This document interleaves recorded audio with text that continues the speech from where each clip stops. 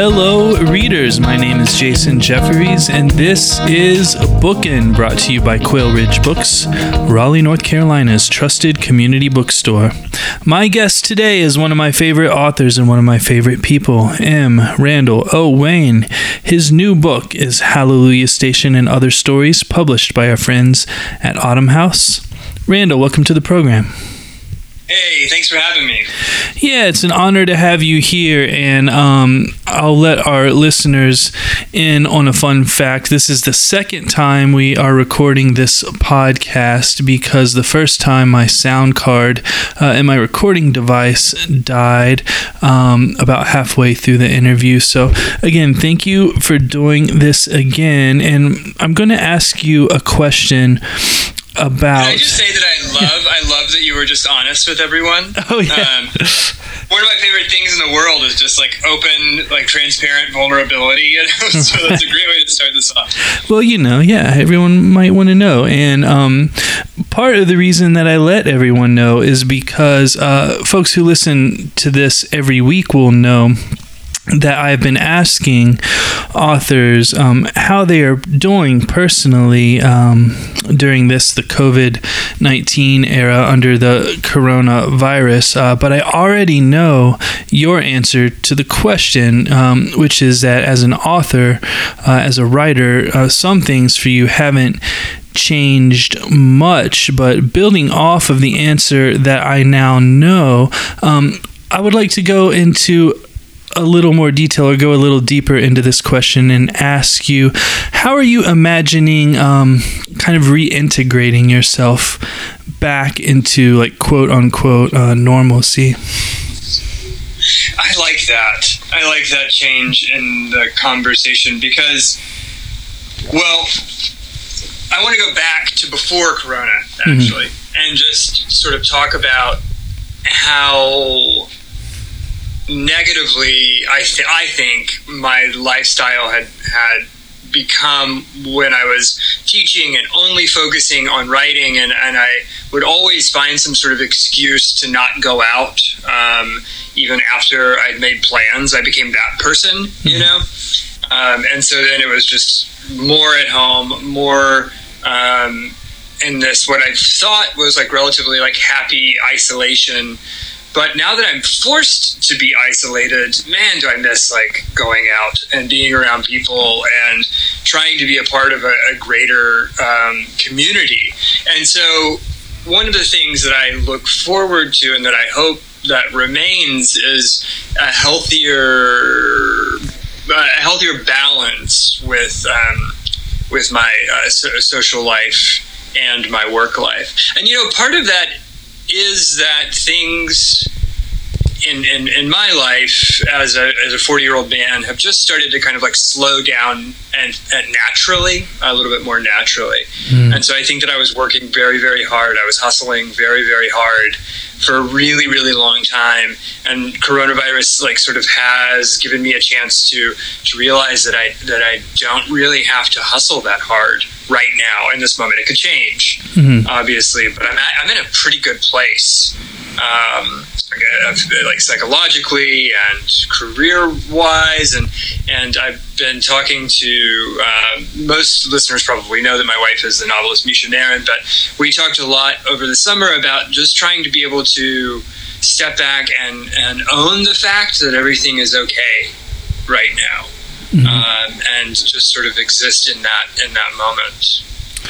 Right, thank you. And I'm going to build off of that answer here along the same lines to ask you a question about the promotion of this new book, Hallelujah Station and Other Stories. In the past, for your first book, The Excellent Meander Belt, which we have spoken about on this podcast before in a 2-part podcast last year, I compare in my mind your touring schedule to that of a band that is developing a cult following, like a punk band or a jam band. And many authors just do a short round of promotional appearances for their books and then wrap it up.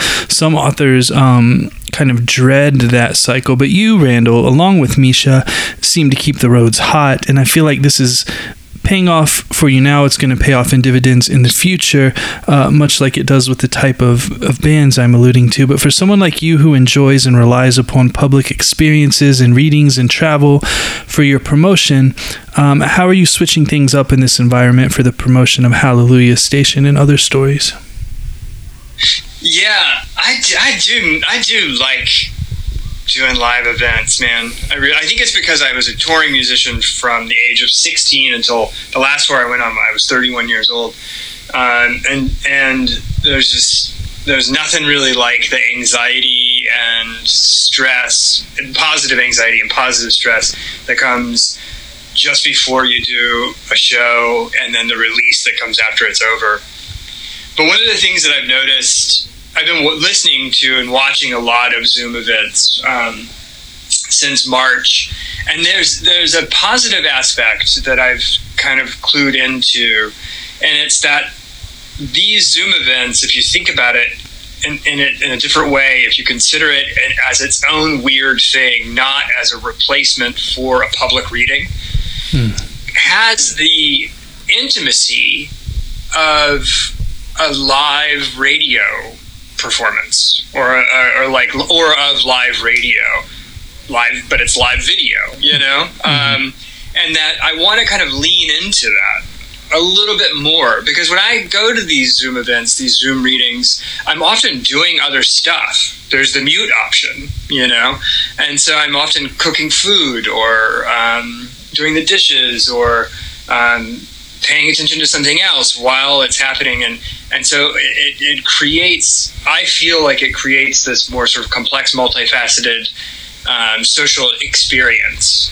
And so, like, one of the things that I'm going to do at Quail Ridge on Friday, actually, is pair songs with some readings from the book, and just talk about how, because music influenced these stories greatly, and to just kind of play songs and talk about how listening to those songs kind of helped me shape the fiction of the world, so that it kind of moves between reading and a discussion of craft, but also playing some songs and talking about music.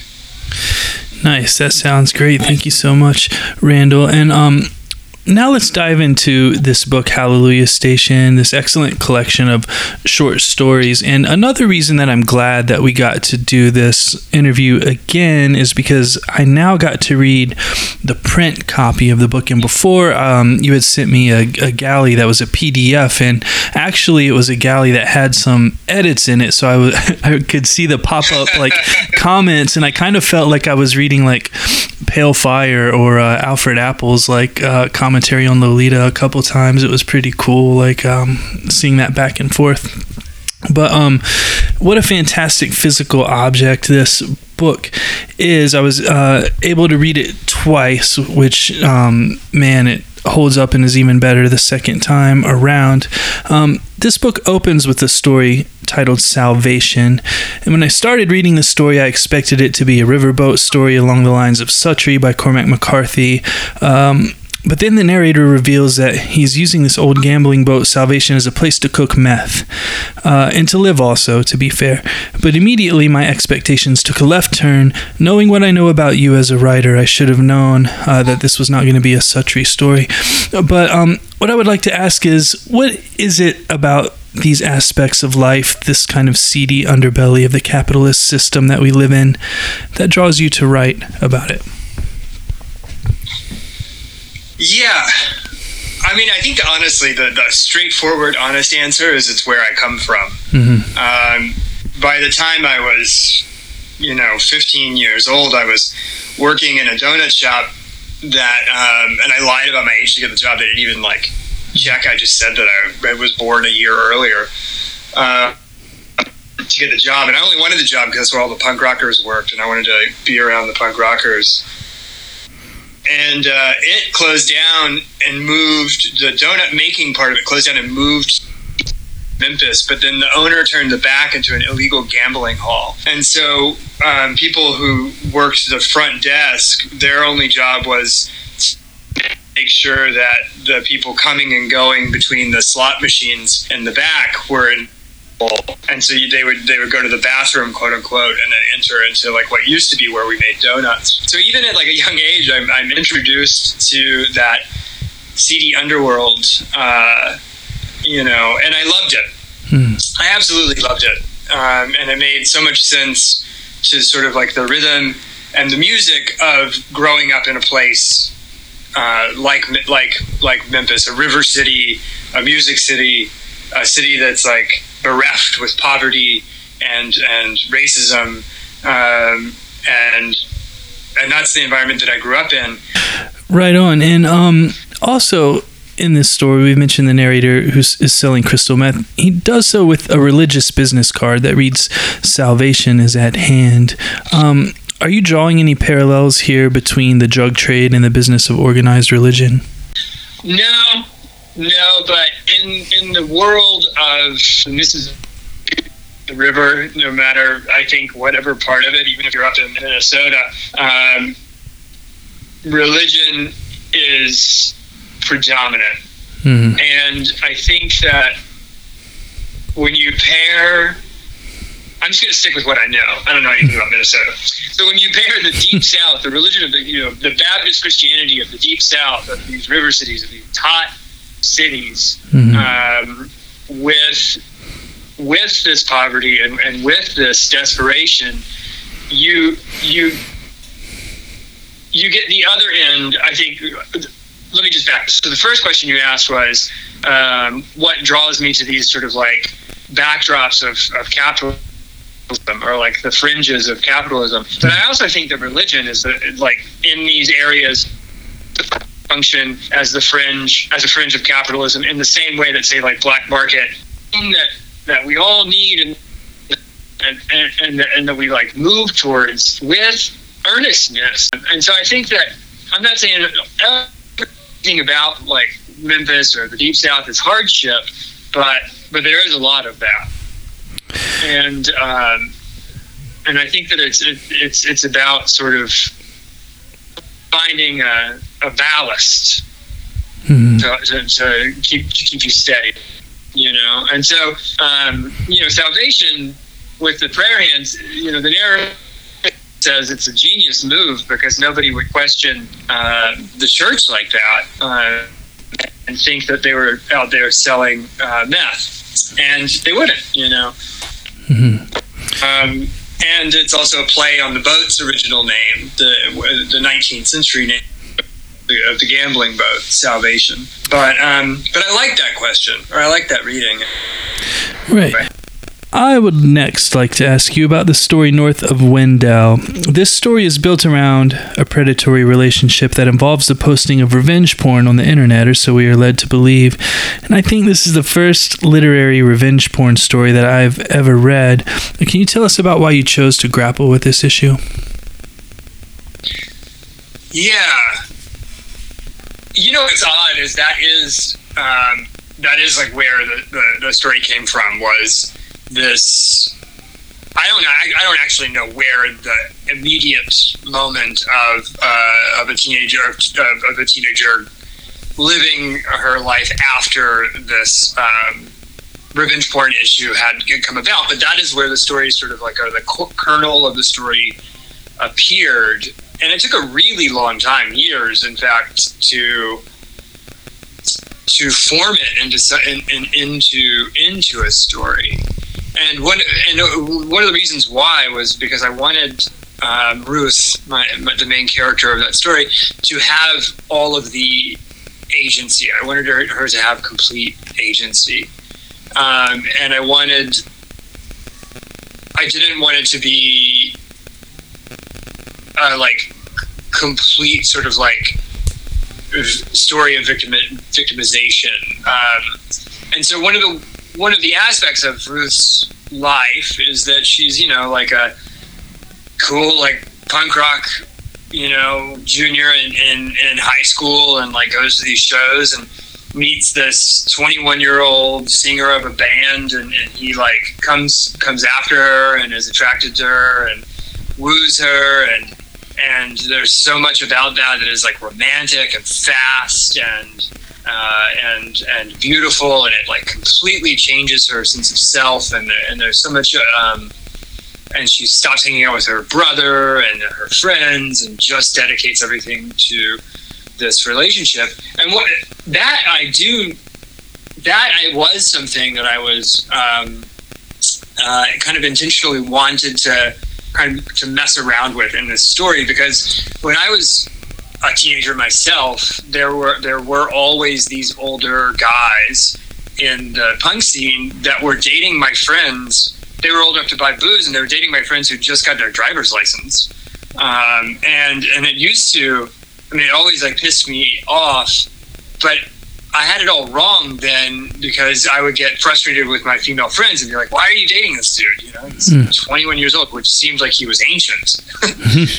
Then, as it should, and never really like getting mad at the guys, because I was also a teenager and they were also letting me in, but not sexually, but I also understood the kind of dynamics of being accepted or led into like an older cool kid musician crowd when you're that young. But it is absolutely predatory. And one of the things though that I wanted to get right is Ruth doesn't see it as predatory. Mm-hmm. She sees it in terms of the way that we would all see it. She sees it in terms of betrayal and heartbreak, and in terms of like her first big loss, and the ways in which both she and the boyfriend Max act out and hurt one another, and how those responses spiral. So that's the main thing that I wanted to kind of get across in that piece, is how I think just like how complex their particular relationship was, and how they both, how like the truth and the definition of perpetrator and victim were always kind of interchangeable throughout the various points in their relationship. Absolutely. I think you succeeded on delivering that point very well. Thank you so much. And listeners, we are going to take a short break for a word from our sponsor, and then I will be right back with M. Randall Owain. The Bookin' Podcast is sponsored by Libro FM Audiobooks. Libro FM lets you purchase audiobooks directly from your favorite local bookstore, Quail Ridge Books. You can pick from more than 100,000 audiobooks, including New York Times bestsellers and recommendations from booksellers around the country. With Libro.fm, you'll get the same audiobooks at the same price as the largest audiobook company out there. You know the name, but you'll be part of a much different story, one that supports community. Listeners of Bookin' can get a 3-month audiobook membership for the price of one. Go to Libro FM, that's LIBRO.FM, and enter Bookin, BOOKIN, in the promo code space. With each listen, take pride in knowing that you're supporting local bookstores. I'm back with M. Randall Owain, author of Hallelujah Station and Other Stories, which is published by our friends at Autumn House. Randall, I'd like to stick with the story North of Wendell for a moment, the story we were talking about before the break. The protagonist of this story, Ruth, who is dealing with the predatory older Max and Nikki, is sent to a Catholic school to wrap up her high school career. We learn that she leaves this school, gets her GED, gets a college degree, an MFA, eventually gets a film placed in the Sundance Festival. This thread of someone who was sort of seen as a debaucher in their high school life, then leaving this life and making good, is a thread I recognize from your previous book, Meander Belt. Can you tell our readers and our listeners why you are drawn to write this sort of arc for your characters? Yeah, I didn't really compare those two. I feel very fond of Ruth in a similar way that I have, just like a fondness for, I don't know, the younger self that I was when I wrote about in Neanderthal. And my fondness for Ruth is definitely different than many other characters in this. I feel a great fondness for Luz in the final story, and a great fondness for Damien and Rembrandt Behind Windows, the middle story. And so, yeah, maybe that is why, because they are not me at all. They're nothing like me, but they've sort of siphoned a little bit of me into their stories.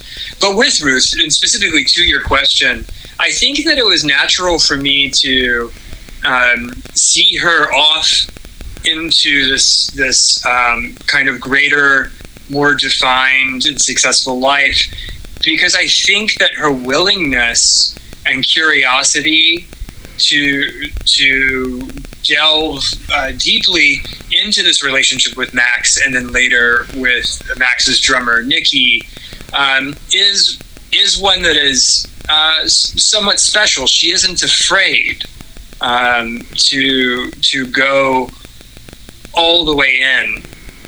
I mean, it would have been nice if Ruth could have had a little fairy godmother tap her on the shoulder and say, "Hey, now is the point to back out of this relationship," Mm-hmm. But we don't really get that fairy godmother in real life, and so typically you have to follow the experience through to the arc's natural end, and she did do that with her relationship with Max and Nikki.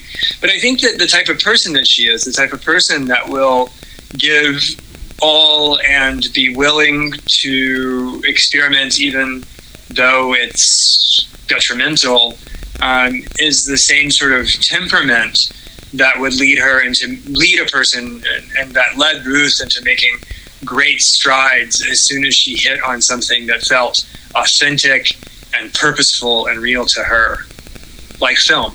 Mm-hmm. Right. And Randall, I'm so glad that you brought up the story Rembrandt Behind Windows, because that's not one that we talked about in version 1 of this podcast, but I would like to talk about it now. It's one of the stories that drew me in the hardest. The main question that I have about this story, who is about a young man who is losing his mother, has lost his mother, and how his father and he are dealing with this process as it goes on. In part of this story, he goes over to his friend's house, his friend who he describes as someone who still wants to play Magic the Gathering at night, and spends his time playing old video games on Nintendo and Sega and Atari. And by the way, I want to hang out with this guy. I'm happy to do all of those things. Yeah. But the story kind of comes to a head when he brings a few bottles of Robitussin over to this house, and they say, hold up the bottle, and they say, "Let's trip." They drink the Robitussin, and then he has a very intense experience. Can you describe for our listeners what's happening here? I'm not certain that everyone is familiar with the concept of robo-tripping. Yeah, I can educate the audience on robo tripping. It is a thing that a teenager of a certain build or ilk might do to get high, and it is something that I did do when I was a teenager, But yeah, there's like some chemical additive in the Robitussin that if you do drink an entire bottle, it becomes a hallucinatory experience. I'm thinking back maybe 25 years ago, so I can't fully remember, but I do. I did write. There's this scene where he's having a vision. He like the way I always imagine it is he's sitting on. So the actual scene is he's sitting on this papasan that he hates sitting on because like one time in the third grade, his friend's dog had crapped on it, and there was a turd, and it grossed him out, and so nobody ever sits on that papasan because the dog gone to the bathroom on it, and then he's forced to sit on this papa sign because he's in trouble with his friends, and then the high starts to kick in, and he wraps himself in this blanket, and so the way I kind of always imagined was he was going to make this sort of jokey move of slipping through the blanket and out onto the floor, but he ends up having this very sort of like hyper real experience of being birthed and seeing or imagining that he sees, you know, his own mother and his own birth through this experience, and it complicates. And so much of the story is Damien trying really hard. I mean, he's only 15 years old, and he says at this one point, you know, like, I only have so many memories of my mom, you know, and they're finite, and like, and what if I forget, you know? And so he's constantly trying to sort of like understand her in a light that feels solid, that feels like something that he can really dig into. And this is complicated by the very beginning when he finds a painting of Rembrandt's Danae behind a bunch of old windows that his parents, through their construction company, have salvaged. And it freaks him out because, as he says, his parents don't truck with shit like Rembrandt behind windows.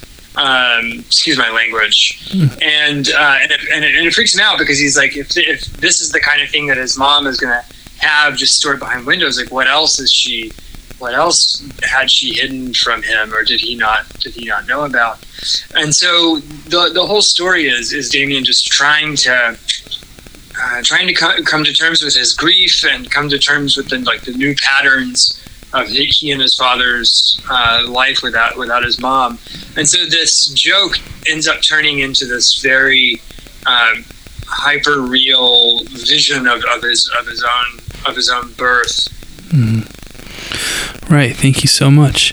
I want to skip back a little bit and ask about the story Shadow Play. This story and others in the collection has a sort of noirish tone. It's this sort of slinky, noirish private eye thing. Is this something you were drawn to explore in this collection, and if so, why? Specifically with that story, I should have looked this up because we, like you said in the beginning, we did this interview before, and I meant to look up the name of the Ross Macdonald detective that I was reading at the time.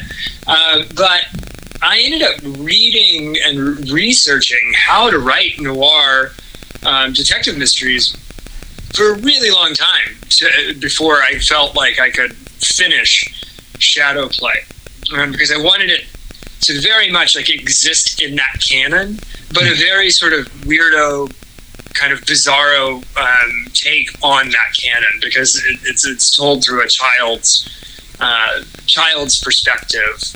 But I read a lot of Sherlock Holmes and Chandler and Ross Macdonald, and with the main goal of trying to figure out how surprise and plot moved the mystery along, moved the sort of like the case forward. But so much of Shadow Play is also an experiment in child psychology gone a little awry. The main character Norman, his best friend, has in his mind gone missing, and his parents won't tell him, or they tried to tell him what happened, but they won't tell him straightforwardly what has happened. And so he's left to his own devices, and he's got this giant imagination, and he and his best friend Bobby have like spent years building up this whole detective persona, and so they just play detective all of the time. And then when Bobby goes missing, it's natural only for Norman to continue in his role as detective, and pick up clues and try to figure out what happens. And it sends him out into the world and into some very dark places before he sort of allows himself to realize that Bobby's not coming back. Thank you. Yeah, I got into that genre for a while. When I lived in San Francisco, I lived across the street from the building where Dashiell Hammett lived. Oh, yeah. Yeah, it was pretty cool. Have you reread The Maltese Falcon? Not for a while. I just reread, the title's slipping my mind, but Red Harvest recently, which is a very good one. Yeah, but I haven't reread The Maltese Falcon in a long time. Those guys do poor work by women. Yeah, undoubtedly. They really do. They're great books, man. They're great books, but like it's like the women characters are always so flat. Yeah. I mean, that's just a product of like reading from a 21st century perspective. But I doubt that women were flat in the 1920s too. You know. Right. Absolutely. Thank you so much, Randall. And next, I want to ask you about the story Hallelujah Station. This is a very dark story, but it's also a story about loneliness and the need to connect with others regardless of what's going on with one's personal situation. The protagonist of this story was electrocuted as a child when a radio dropped into her bath, and then she wakes up years later in an asylum and was, the term that they use in the story is a vegetable.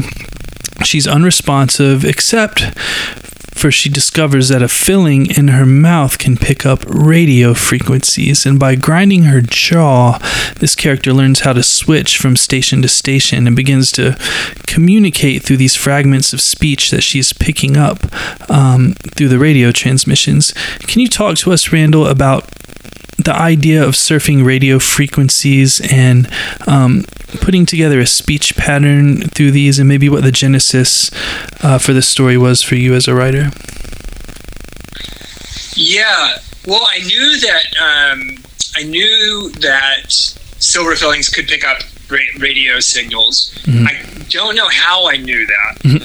but one of the triggers for the story itself was an ungrounded guitar amp will also pick up radio frequencies, mm-hmm. and it's really a bizarre, staticky movement, and then they don't always stay. I had a really terrible guitar amp, and it would do this for a while, and it was never like consistent. Just sometimes these frequencies would show up through my amp while I was like playing or not playing, and they would move as if we were on something more sort of solid, like like the cliche, an ocean of sound. Mm-hmm. And then as the waves would come in and out, the voices would change, and it was always like AM church radio for the most part, or right-wing radio, but rarely was it music, and then sometimes it would be music. But I love the specter, of something. Look, we know that radio frequency is around us all of the time, and that radio is just this thing that humans have figured out how to tap into and then signal out. But we don't think about that necessarily until the ghost of it appears in these random places. And so the ghost of it, or the specter of it, can appear in silver fillings, and it does in the narrator's silver filling. And it's wonderful for her because she does have a sound mind, or she gains her mind back slowly. And it's very lonely to not have a body and to only have the mind. And the mind then becomes stronger, so strong in fact that it builds a second human for her to sort of interact with. And the radio forms like a connection to the outside world. It forms a way of existing in the world, and it also brings in Manny, her future husband, who is the janitor at the asylum, and also very, very lonely, and also very sort of arrested developmentally. And he loves old music. His favorite song is Bing Crosby's "Did You Ever See a Dream Walking?" Well, I did.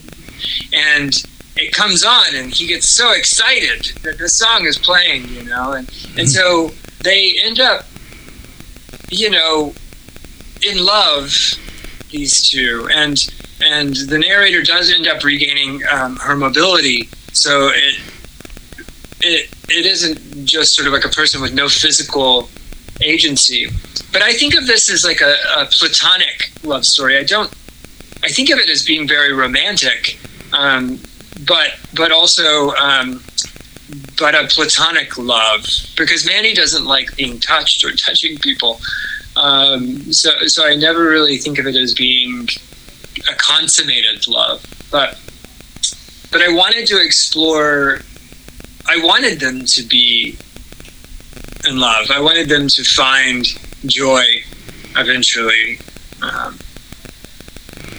Right. Thank you so much. And may I ask, do you remember what kind of guitar amp it was that you were using that picked up the radio frequencies? I don't actually. No, I do. It was actually one of my Marshall tube amp heads, where the ground had gotten loose. Eventually, it was fixed by regrounding it. I think it was either that or the 5150 head. Yeah, I was just curious. We one of my bands, we used to have a PA system that would just like randomly catch fire sometimes. Like one of the cabinets would just start glowing. Yeah, we'd be like, time to unplug the PA. I know that one too. Yeah, for sure. That. Cool. Well, thank you, Randall. And finally, I want to talk about the story Just Like Blue Velvet. This story, to me, ties together all of the stories that come before and after it, and serves as sort of a gravitational center of this collection. In this story, you have someone who produces these subliminal corporate soundscapes, these ambient soundtracks for corporate commercials that are laced with destructive sound bites from horror films or David Lynch films, etc. I tied this in conceptually with the sound bites that were used to communicate in the story Hallelujah Station. You also have recording devices in this story that can be used for recording sex, but the character is not concerned with the potential of this. And this thread, of course, reminded me of North of Wendell. There are many other threads running through this story that connect to others. Randall, was it your intention to have these threads all connecting through the collection, or is this something that just happened, or are these connections that I, the reader, am imposing on your text? They were not intentional. That's for sure. I imagine that you're picking up on that, though, because it's really hard for me to all of the characters in this story are at this point of crises, right?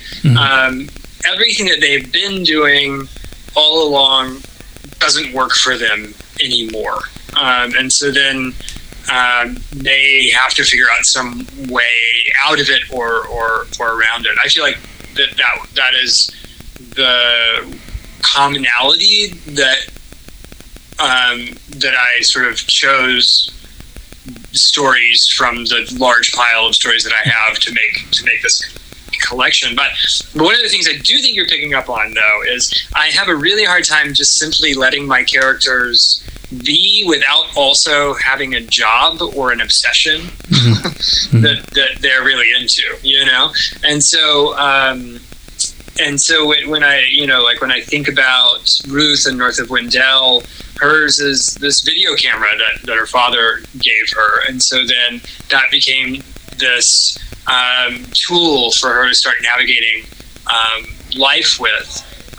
Or in the case of Walter, the character in Just Like Blue Velvet, he was a sound artist, an artist who made these massive sound installations, but then quit too fast when he got a negative review from the LA Times, and then kind of gave himself away to corporate America as being the sound designer for McDonald's or whatever else. Other characters too. Luz in the final story is a puppeteer. They make puppets, and so I find that I'm always because I am like this, because I'm a sort of distractible and busybody, I guess means nosy. So I don't know, I'm always bouncing around from a million different projects. Then I sort of force that on my characters. Like they need to also be, they can't only have like familial or romantic crises. They also need to be obsessing over their artwork or Damien's obsession with cigarettes and with he finds a garter belt in his mother's underwear drawer and becomes obsessed with this idea of like an adult being sexual. It freaks him out a little bit. And yeah, so I rely a lot on my characters' interests and artistic endeavors, their obsessions, as this other way to kind of deepen who they are as people. And I just do that for myself, and then it ends up kind of becoming a major aspect on the page too. Right. Thank you so much, Randall, and thank you for writing this wonderful collection. I'm so happy that it's now out in the world. By the way, this is a collection that on its release date, we actually had people waiting outside to pick it up. They were very excited to have it in their hands. Listeners, nice. Yeah, nice to hear. Thank you. Yeah, absolutely.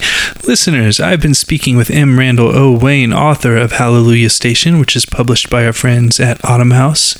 Randall, thank you for joining me. Thank you.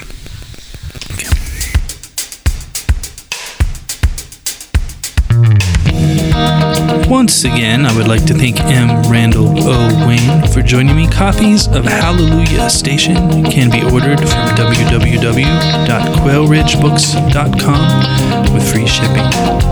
I would also like to thank our sponsor, Libro.fm Audiobooks. Please navigate over to Libro.fm and enter the promo code BOOKIN, that's BOOKIN, in the promo code space to get 1 month of free audiobooks and support your favorite local independent bookstore in the process. My name is Jason Jefferies, and this has been Bookin'.